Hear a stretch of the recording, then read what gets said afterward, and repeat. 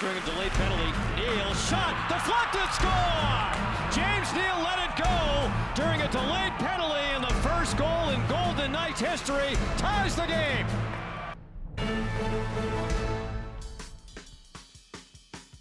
You're listening to All the Kings Men, the official podcast of the Los Angeles Kings. Riley Smith, right back the other way comes David Perron with a wrist shot, and he scores!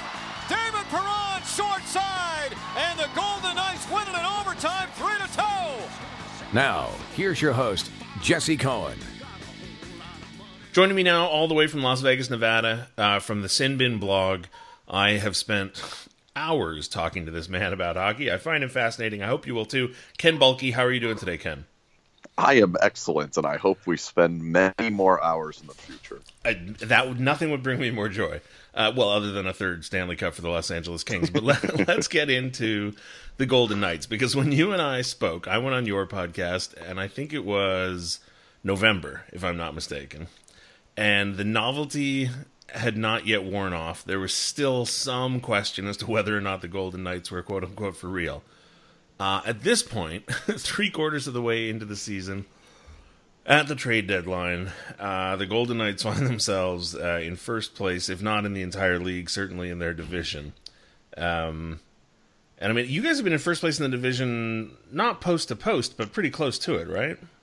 Yeah, they started out 8-1, and then they went on a little bit of a slide on their first road trip, and I think that's when the Kings were hot. Mm-hmm. I don't think they've ever been further below, like, third. I'm pretty sure they've never been on the outside of the playoff picture. I think it's fair to refer to it as post to post, even if there was a weak stretch where they were a point behind or something. But basically, pretty darn close. Yeah, leapt out to a fast start and never really looked back. So, I mean, look, this is the topic of conversation for devoted sports fans, casual sports fans. I have people coming up to me who are just sort of marginally aware that sports even exist, asking me, you know, what the heck is going on with this Vegas team. So you watch this team every day. You're friends with the owner. What's going on with this Vegas team, Ken? They're really good. That's really all That's you really a have super to say. annoying answer, though. Okay. So let me. So you want the more analytical answer? No, I want you to admit that they're cheating.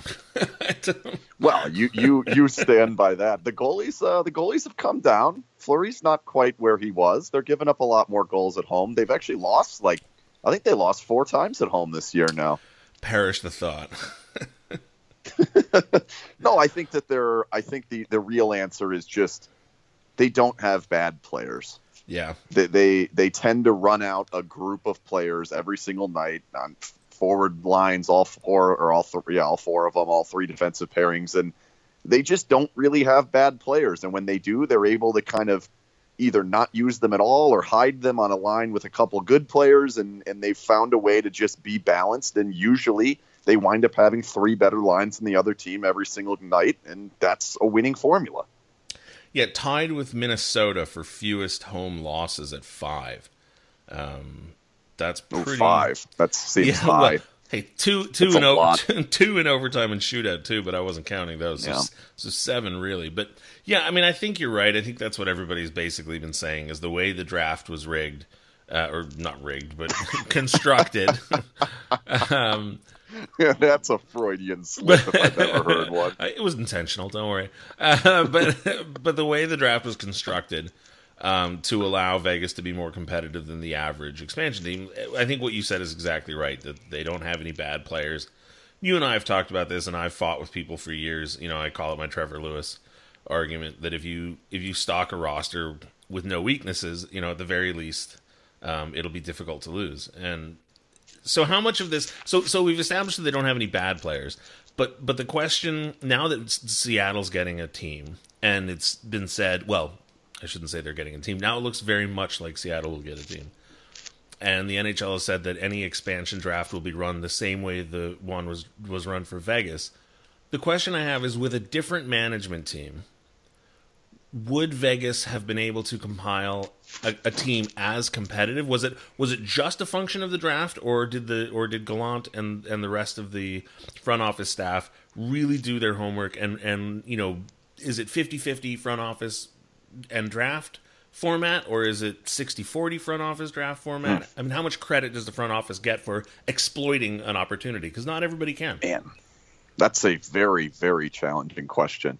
I'll start with saying I don't think it's replicable. I don't think you can just say, oh yeah, no, Seattle should be able to do the same thing. Right. I think the other part of it that's challenging is if Seattle comes in and their goal is to put a playoff team on the ice and be somewhat similar to what the Golden Knights were in year one. If the rules stay the same, I don't think it's that far-fetched to say that they could build a playoff team out of the gates, because I think you can get good talent. But what amazes me about the Golden Knights, and the thing that I can't ever get over, and I think that it should scare the hell out of anyone else in the Pacific Division or the Western Conference, is they weren't trying to win this year. They had no intention to be good this year. Right. They were simply trying to pick players that would give them either future assets or players that they could make a part of the core in the future. When they were done drafting, I think they thought maybe they had 6 to 8 players that were going to be in the core of the roster, and now it's like 15, and it might be higher. And then you look at the 3 first-round picks, and then, you know, they have some other younger guys that are coming through. Nikita Gusev scored 2 goals in the gold medal game and 2 assists in the game-winning assists in the gold medal game. He's a Golden Knights prospect in theory, if he ever decides to come over. So it's like, you have to give, I think, most of the credit for the immediate success of the team actually on the ice and why they're possibly a Stanley Cup contender this year to Gallant more so than McPhee. Now, that doesn't take anything away from McPhee, because he built the roster, right, and he gave him the players, and then he makes moves like, oh yeah, well, let's get rid of Calvin Pickard and bring in Malcolm Subban, and it worked. Let's pick up Ryan Carpenter off waivers, and it worked. Let's trade for Ryan Reeves. We'll see. I don't know about that one, but it's really tough to say what percentage goes where, because it's kind of just been the perfect storm. So I think it's almost going to be unfair when Seattle comes in, unless they say, let's win right now, this year, and forget the future. We're going all in right away. Maybe they'll be competitive. I still doubt that they'll be where the Golden Knights are. Well, so, you know, what you said sort of speaks precisely to the question that I'm asking, and I don't know that there is an answer, and even if there is, we may never know it. But, you know, you said they weren't even trying to win. And to me, that implies heavily that the trick is precisely what I've been saying for years, which is that if you construct a lineup that doesn't have obvious weaknesses, that in itself is a strength. And that may be, you know, the entire crux of advanced analytics, you know, and it was made so perfectly clear in the movie Moneyball for people who don't like to read. You know, that what you really want to do in order to compete is exploit unrecognized market value. And, you know, I would ask you, so they don't have any bad players, but, like, who's the best player on the team? Because if you look at most teams, I think you can construct, if not a player-by-player hierarchy, at least a cluster hierarchy. You know, where on the Kings, you can say, okay, Doughty, Kopitar, Quick, Carter, those are your best players. Then, you know, your second best group of players is Muzzin, you know, Brown, Pearson, Toffoli, or maybe even just Toffoli, not Pearson. But I look at the Golden Knights roster, and yeah, Marchessault is your leading scorer, but is he better than James Neal, who is your 6th leading scorer? You know, is James Neal better than Alex Took? I mean, who's your best player? Is there one? The best player is a collection of the line. The line of Marchessault, Karlsson, and Smith has made all 3 of them significantly better than they've ever been. And they do things that are, in many ways in hockey, unstoppable. They're quick, they're fast, they know where they are, where they know what they're doing on the ice, they know where each other are, they make passes that shouldn't be made, they play defense, they play against the best line on the other team, and they make it work every single time. They're, as a group, they're very, very good. And throughout this season, I think Marchessault missed 3 games. That's it. Between the other 2, they haven't missed a single game. So that makes a huge difference. I mean, you look at the Kings. You pull Jeff Carter out of the roster, and all of a sudden they don't look the same.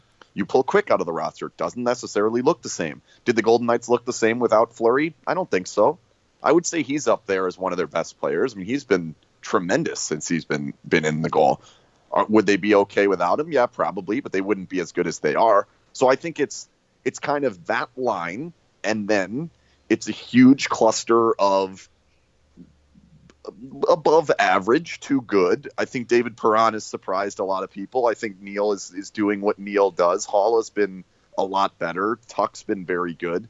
And then the defensive core, they basically put out 3 lines that are one stay-at-home guy and one puck-moving type, offensively minded type guy.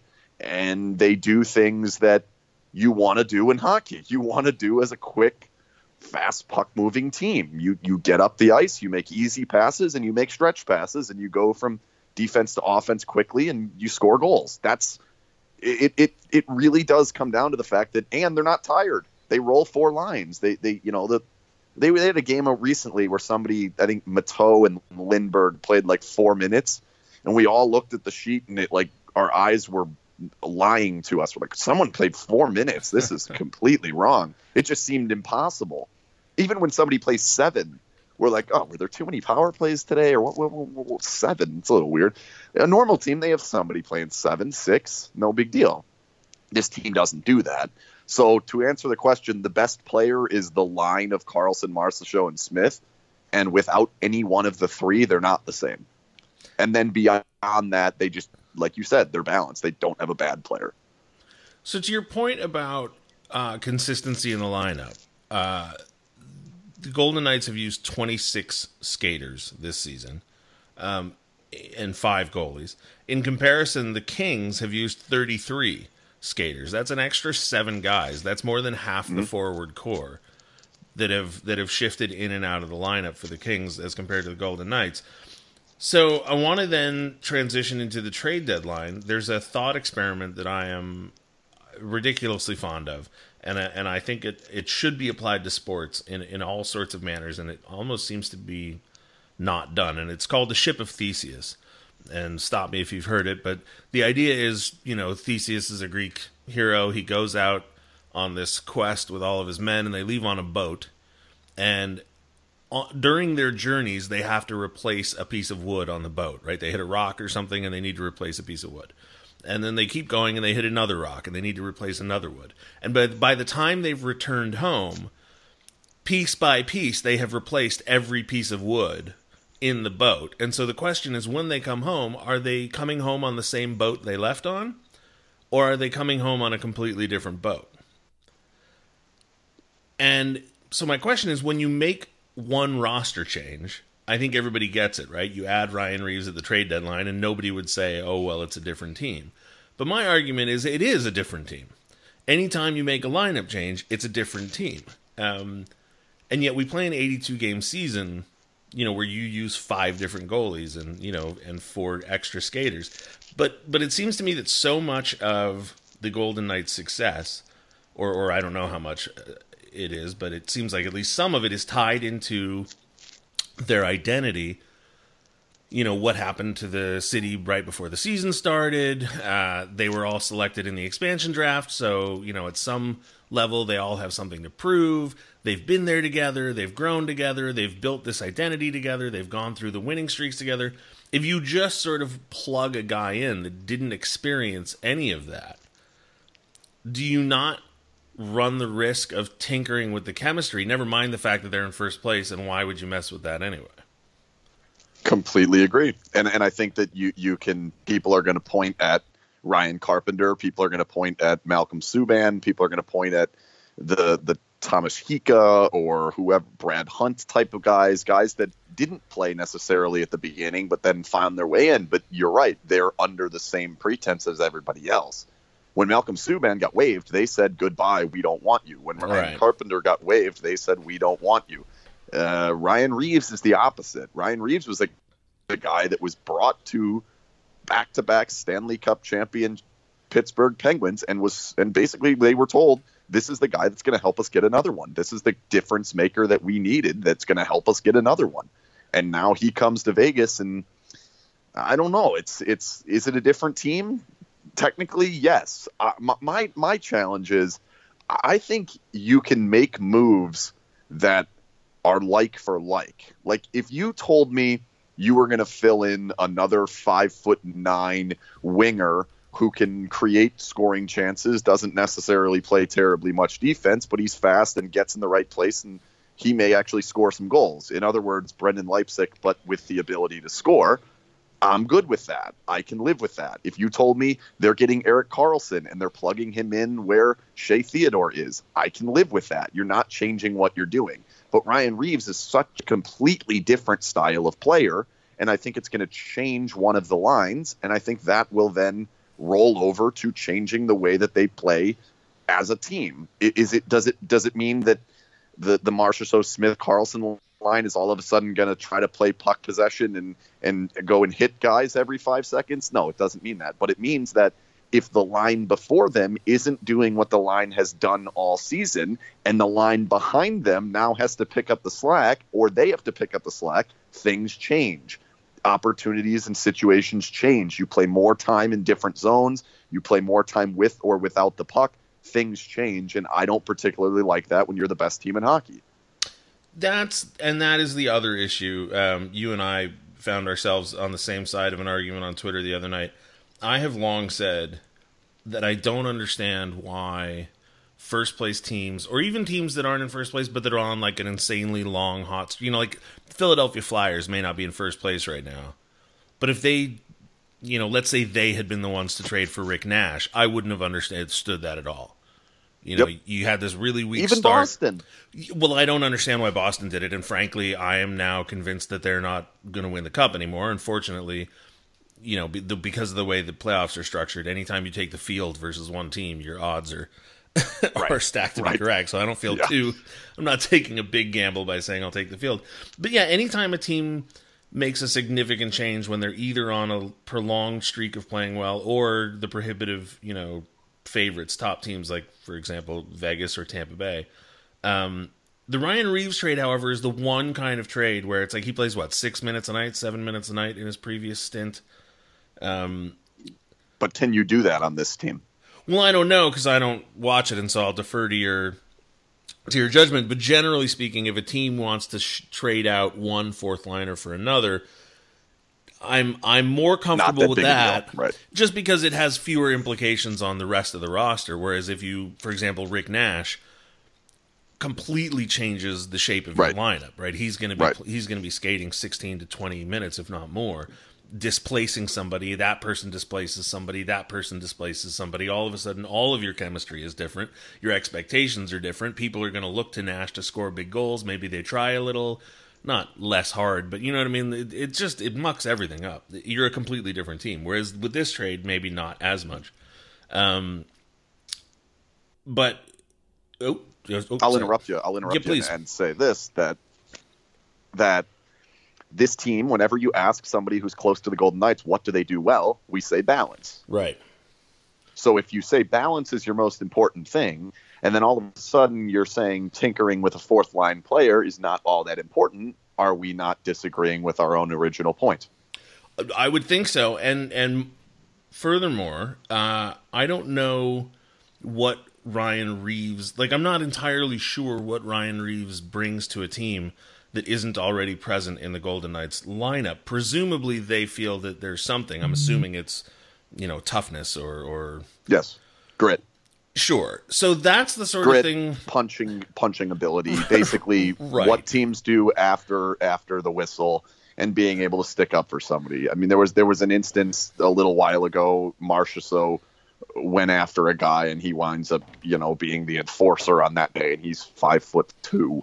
And then yesterday or 2 days ago, Fleury had to hit a guy in the back of the head, and everybody's like, well, why is Fleury doing this? That's the idea, but you're the best team in hockey, or at least right up there against it. Why do you think that this is necessary all of a sudden? They've won those games. When teams do this stuff to them, they win. Well, and I'll take it one step further. And this is, as long as it's not going to be the Kings, I'm sort of rooting for the Knights at this point because I think it would be fascinating. Them or Winnipeg, just because Winnipeg is huge.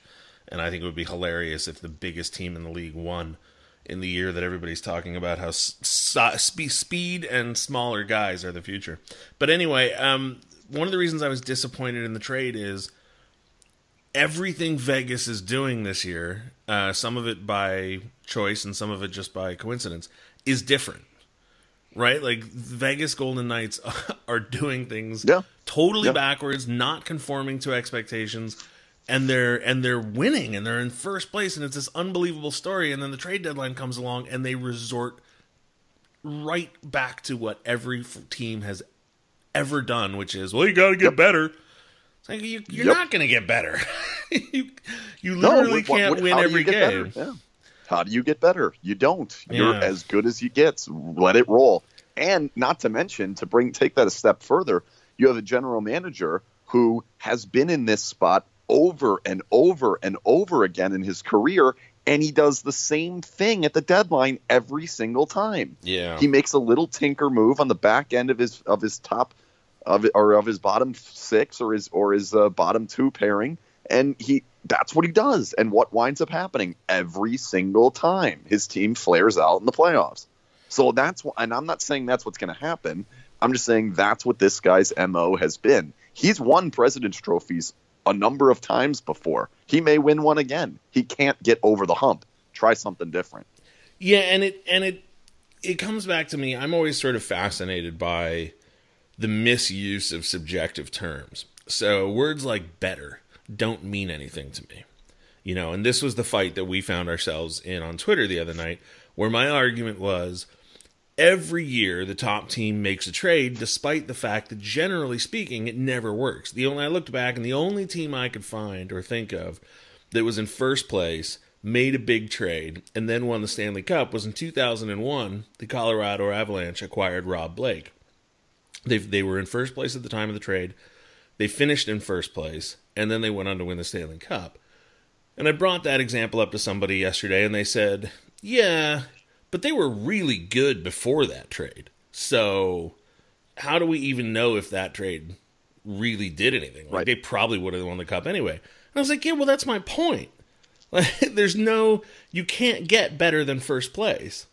Right? The only thing you can do is, I suppose, compare winning percentages before the trade and after the trade and say, you know, if the Golden Knights go 20-0 after acquiring Ryan Reeves and then win the Stanley Cup, well, then I guess I have to concede that trade made them better. Right. But but if Vegas finishes the season first place in the Western Conference and does win the Stanley Cup, you won't ever be able to convince me that it's because they acquired Ryan Reeves, unless he scores like every game-winning goal. Right. Even then, you could make the argument that William Carrier would have done that instead. Yes, exactly. And so it's a sort of like the best you can do is push. So why do it at all? I guess that's my question. Is if the best you can do on a bet is push, you can't possibly win. Then why do it? It's not a good bet. No. Yeah, it's not a very good bet. And so I say, like, any team, you know, I'm looking at the league standings right now. Tampa, Vegas, Nashville are all within 2 points of one another. And then Winnipeg, Toronto are 4 points behind Tampa. Boston's 5 points behind Tampa. And I realize that's not a tremendous gap, right? Boston is 5 points behind Tampa and has 2 games in hand. So there's another perfect example. I don't think Boston should have made that trade. But if we drop down one more spot to Washington, now Washington is 10 points behind Tampa. That's where I say start tinkering with your lineup. Mm-hmm. Right? Like, the teams above you have clearly demonstrated that they are, you know, repeatably better than you. You have some sort of flaw in your lineup. So sure, go ahead and fix it. But those top 6 teams, I don't know. And, you know, people are talking about Carlson to Tampa Bay. I can't think of a worse idea, frankly.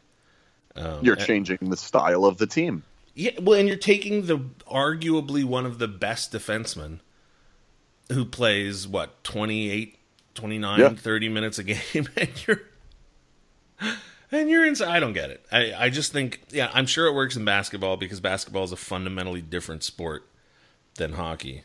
But I just don't think it works in hockey. And like I said, most of the time, just by virtue of how the playoffs work, I'm proven right, and I just don't understand. I get why fans like it, because for some reason fans find trades exciting. I find them sort of sad. I don't really like them.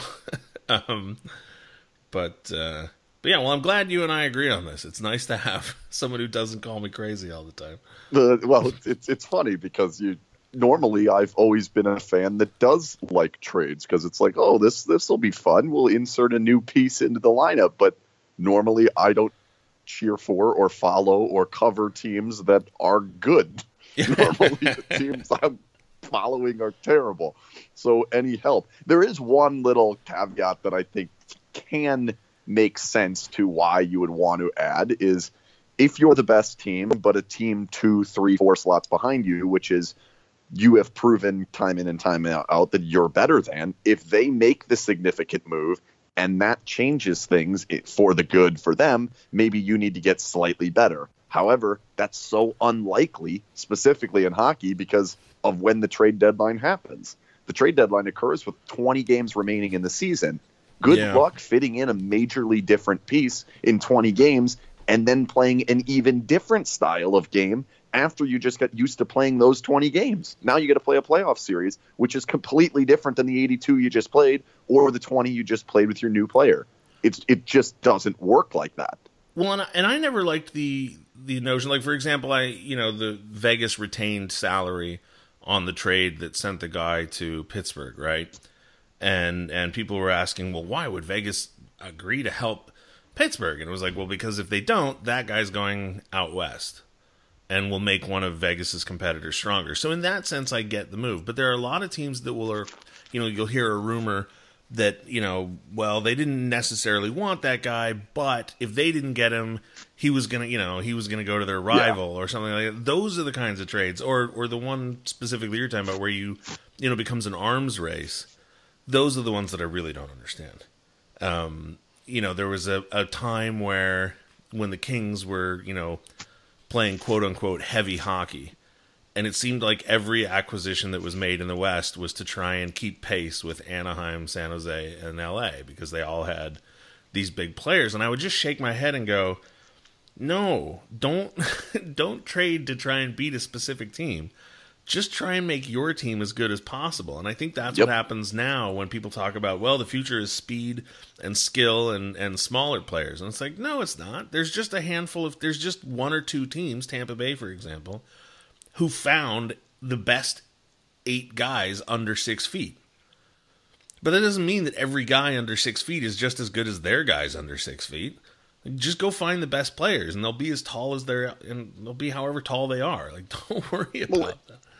And fit them into what you do. Right. If the Kings went out and picked up Brendan Leipzig, it doesn't make a lot of sense. You don't want a little fast guy skating around who can't score. I don't know why anybody would want Brendan Leipzig. I don't think that's a very good example in the first place. Nonetheless, my point is that for Vegas to all of a sudden make a move that is, well, the playoffs there's less time and space, so you need heavier guys. Like, no, if what the Golden Knights have done to this point doesn't work in the playoffs, Ryan Reeves is not fixing that. No one is fixing that. Right. You're not going to win. If you continue to play your style and it doesn't work in the playoffs, you lose. Goodbye. See you next year. Like, that's how this works. You cannot just radically change or have multiple systems or have multiple styles of play. There are very few teams throughout the history of any sport that can just turn around what they do because they're playing a different team. The best teams play their game, and their game is better than everyone else.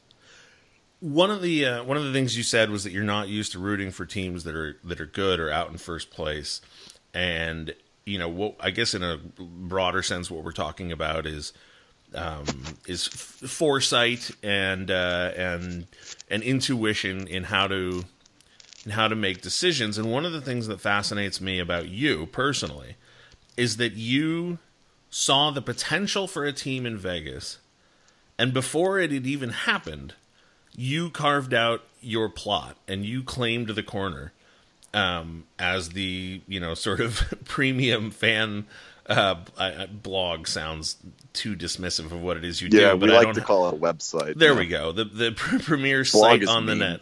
Yeah, Yeah. I get called blogger when I do TV hits on the Kings, and I'm like, I'm not really on blog. But anyway, but I want to ask you, what is it about you, and what was it about that scenario that made you decide to carve out that space before the team even existed?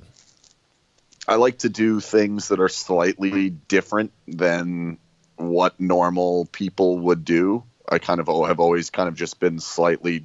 I don't think it's weird. It probably is weird, but I don't see. I've done this type of a thing with other teams, but then you wind up in a watered down space, or I've been on the radio, or I've done podcasts, and it's always you're just one of many. At the time, the idea was, well, there's nothing here. And then, the real idea was, well, if we start this now, is there a chance that we can end up with a press pass or two to every single game forever? That seems pretty good. So that was a pretty good start. But then my thought was, well, one of the things that's been missing throughout my entire career is a bad word, but my history of trying to write / podcast / cover whatever it happens to be has been access. You don't have the access unless you're employed by the team, or you're employed by a magazine, or you're employed by a radio station, or in some form there's someone above you. Mm-hmm. So my thought was, well, if we can carve out the niche before anybody else does, maybe we can put ourselves in a place where we're seen as important enough to be let in, and then we can kind of go wild. And that's what we've done. We've been able to do things with players, or talk to players, or have interactions with coaches and general managers, or in my case, the owner, that you don't have if someone is looking over your shoulder. So it was kind of that. And then the idea is simply that the main reason why I thought, well, this can actually work is 10,000 people put down money for a team that didn't exist. And every single time I would look for news of that team that doesn't yet exist, it would be week old, 2 week old, 3 week old, whatever. It was very challenging to find. And my thought is 10,000 people gave up between $150 and $1,000 for something. They're probably going to want to read about it. Maybe I can find a way to give them the information. That right there, I think, is the message that I want to focus on, because while I am still adapting to my role with the Kings, which I certainly never anticipated growing up, one of the pieces of advice I give to people when they ask me, how did it happen, or how do you do it, or whatever, I always say 10 years ago or 7 years ago, there were over 24 Kings blogs, right? Everybody had a blog. Everybody wanted to, speak their mind about this team that was slowly loading up with good players. And, I think of myself as a fairly decent writer, but I don't particularly enjoy it. But I also wanted to say my piece. And I like listening to podcasts, and there was a void of Kings podcast, so I started a Kings podcast, and I think what you're saying is exactly right, which is find the void in the marketplace, and try and fill it, rather than doing what everybody else is doing, and that's the link I'm getting back to with the trade deadline, which is, I wish there was one team that would say everybody else, throughout history has fallen prey to this trap of trying to improve at the deadline. We're not gonna.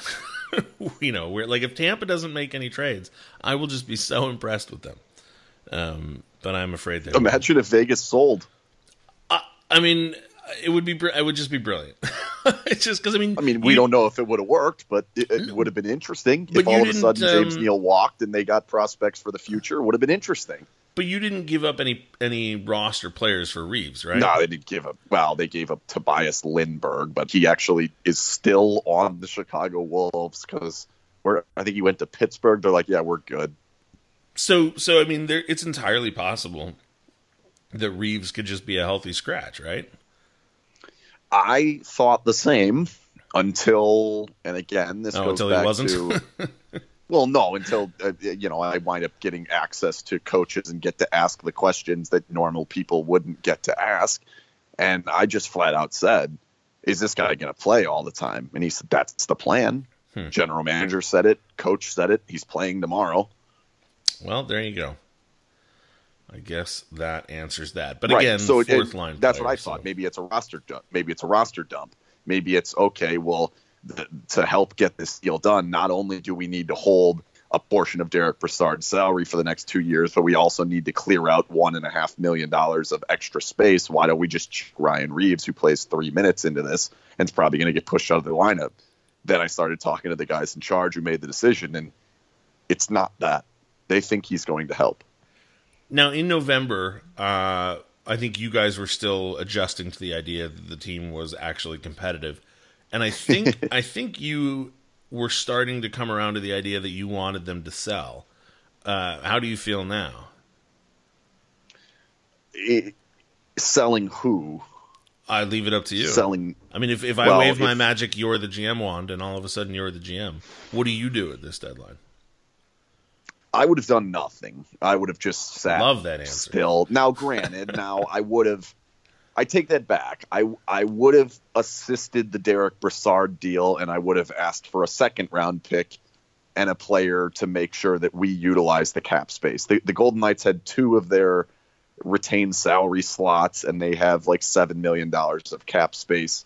Utilize it. You thought at the beginning of the year you were going to sell off Neal and Perron and Spiza and Marchessault. That was the plan. Well, you're not going to do that anymore, but you still have an asset there in cap space that is use it or lose it. So use it.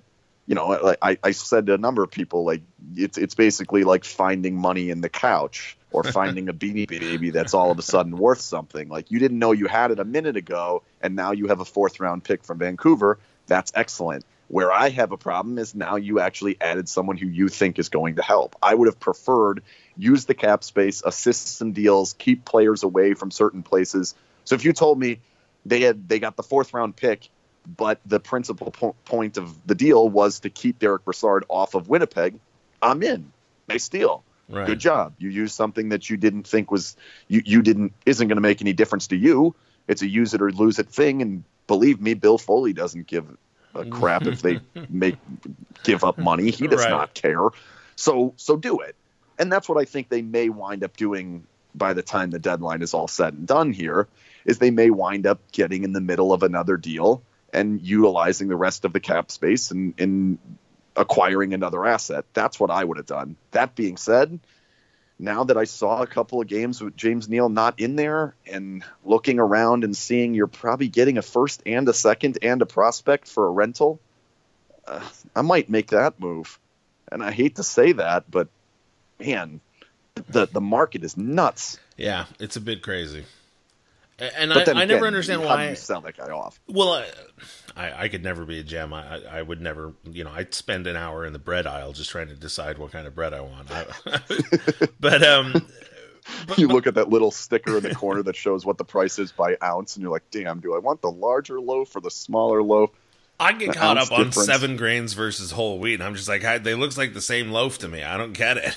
I need the 7th grain. But I have to have it. But I never understand how the markets can shift so wildly. Like the players are, every year the players are good, and every year, you're separated by roughly the same amount of points from first to last. I don't quite get it. But one last, Well, it's just supply and demand, isn't it? It's just how many people are going after I the guess. pieces, and then how many people are actually making serious offers.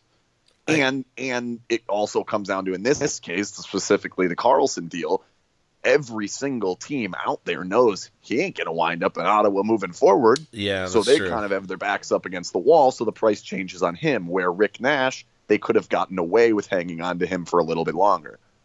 So I guess just supply and demand, right? I suppose. It's just between the draft and, like you look at a team like let's look at Calgary. Let me pull up the standings again. I got to switch it over to conference. But Calgary, St. Louis, Minnesota, Colorado, yeah. Dallas, Colorado, maybe San Jose, LA, all of those teams, I look at them and I go, okay, how many of them are realistically as good as Winnipeg, Nashville, Vegas, Tampa, Boston? And I'm not really sure how good Toronto is, but certainly their ceiling is pretty high. This year, how good are those teams, right? Like, I don't think Calgary can win the Stanley Cup. I don't think Dallas can win the Stanley Cup this year. And I mean, look, maybe I'm wrong, but I don't think St. Louis can win the Stanley Cup. So if I'm one of those teams, overpaying to get marginally better, to me, seems like an awful idea. Completely agree. It just Completely seems like agree. a terrible, terrible idea. Yeah, it's just stupid, yeah. No, and all you can do is push. Right. And so if there's a situation out there like in 2012 where you're the Kings and you have one position of supposed strength that is actually a hidden weakness in your defense, and you can trade it to another team, and get stronger on offense and also get stronger on defense, right? Like that was the hidden trick behind the Jack Johnson for Jeff Carter trade, is that Jack Johnson was actually not as good as people thought. If you can pull off a trade like that, well, man, go for it. Or I think, who did the Kings trade for Gaborik? I think Matt Fratton or something like that. So if Calgary can somehow trade, an AHL player for Erik Karlsson, well, yeah, go sick. Go nuts. But trading like 2 firsts and a second and a top prospect. The rumor now is that the Kings are going to trade Toffoli, Gabe Vilardi, their 18-year-old beast, who's scoring 2 points a game in juniors, to Montreal for Max Pacioretty. And it's like, why would a bubble team trade a 25-year-old 25-goal scorer and their 18-year-old first-round draft pick for a 30-year-old, I think one of the more he's a good player, but I think he's slightly overrated. Now, I shouldn't say because that. he has one more year in his contract. Yeah, and he scored 30 goals 3 times. But Toffoli could be you know what I mean? Like, now, having said that, I'll wake up tomorrow morning and the Kings will have completed the trade and I'll have to edit this part out of the podcast. But I just don't understand any of that. And one last annoying question to tease you before I let you go. Let's say that Vegas does win the Stanley Cup. Are they going to be allowed to carve Golden Knights on the cup, or are they going to have to use their new name after the lawsuit? I think they'll be all right.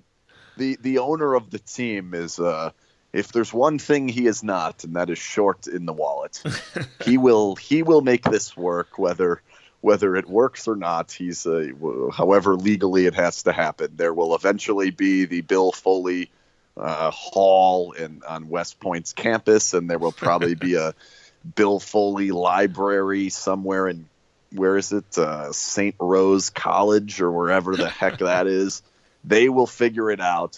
They'll be just fine. That being said, I think he kind of still wants the team to be Knights, and I think eventually they might wind up being Knights, but not anytime soon. Well, I'd be perfectly happy with that, and I'd be perfectly happy if you changed your primary logo. But other than that, Why? I don't like it. What could I tell you?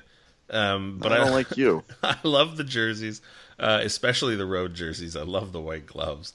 And, fantastic, yeah. And everything like that. Did you see that the Leafs stole the white gloves? No other team had ever worn white gloves, and then the Pacific Division All-Stars wear white gloves, which I allowed in my own mind because James Neal got to wear them, sure. so I was fine there. But now, Stadium Series, Toronto's wearing white gloves and white pants. I love white gloves, so more white gloves we can get, I'm fine with. Plus, I'm from Toronto, so I'm all right with it. But this raises one more last question. I didn't speak to you about the All-Star game, but were you at all miffed that they sent Neal and Fleury and not somebody like Karlsson or Marchessault? Yeah, well, it was ridiculous because the NHL doesn't really care about making stars. They only care about furthering their previous stars. That's the answer I wanted to hear. All right, just perfect. Stupid. Well, I agree, but hey, I don't get to make these decisions. Ken, I want to thank you very much for joining me. You got it. We've got back-to-back games, Kings versus Golden Knights, Monday night, Tuesday night, home and home. The deadline is, today, for most of you listening to this. Ken, it's been a pleasure. Maybe we'll talk again before the season's over. Always look forward to it. I hope there's a playoff series in our future. Oh, man. You know what? It's ridiculous. I was going to the game on Thursday night, and I was going with some friends rather than as sitting in the press box. And we grabbed an Uber, and we're Ubering over there, and they're all asking me, who's good and who isn't, and, what's going on with this Vegas team. And all of a sudden it occurred to me, it's entirely possible that the first round is Vegas versus Kings. Yes, it is. So that'd be fantastic. That would be amazing. Suddenly, I'm very excited for that possibility. I would try and go to every game, and I would hope that you and I could share another chat over a Wendy's. Or was that where we wound up? I don't even remember. Yeah, Wendy's. Yes, we did. Perfect. Right on Dean Martin there. Perfect. Looking forward to it. All right. Thanks, Ken, and thank you, Kings fans. We'll talk to you soon.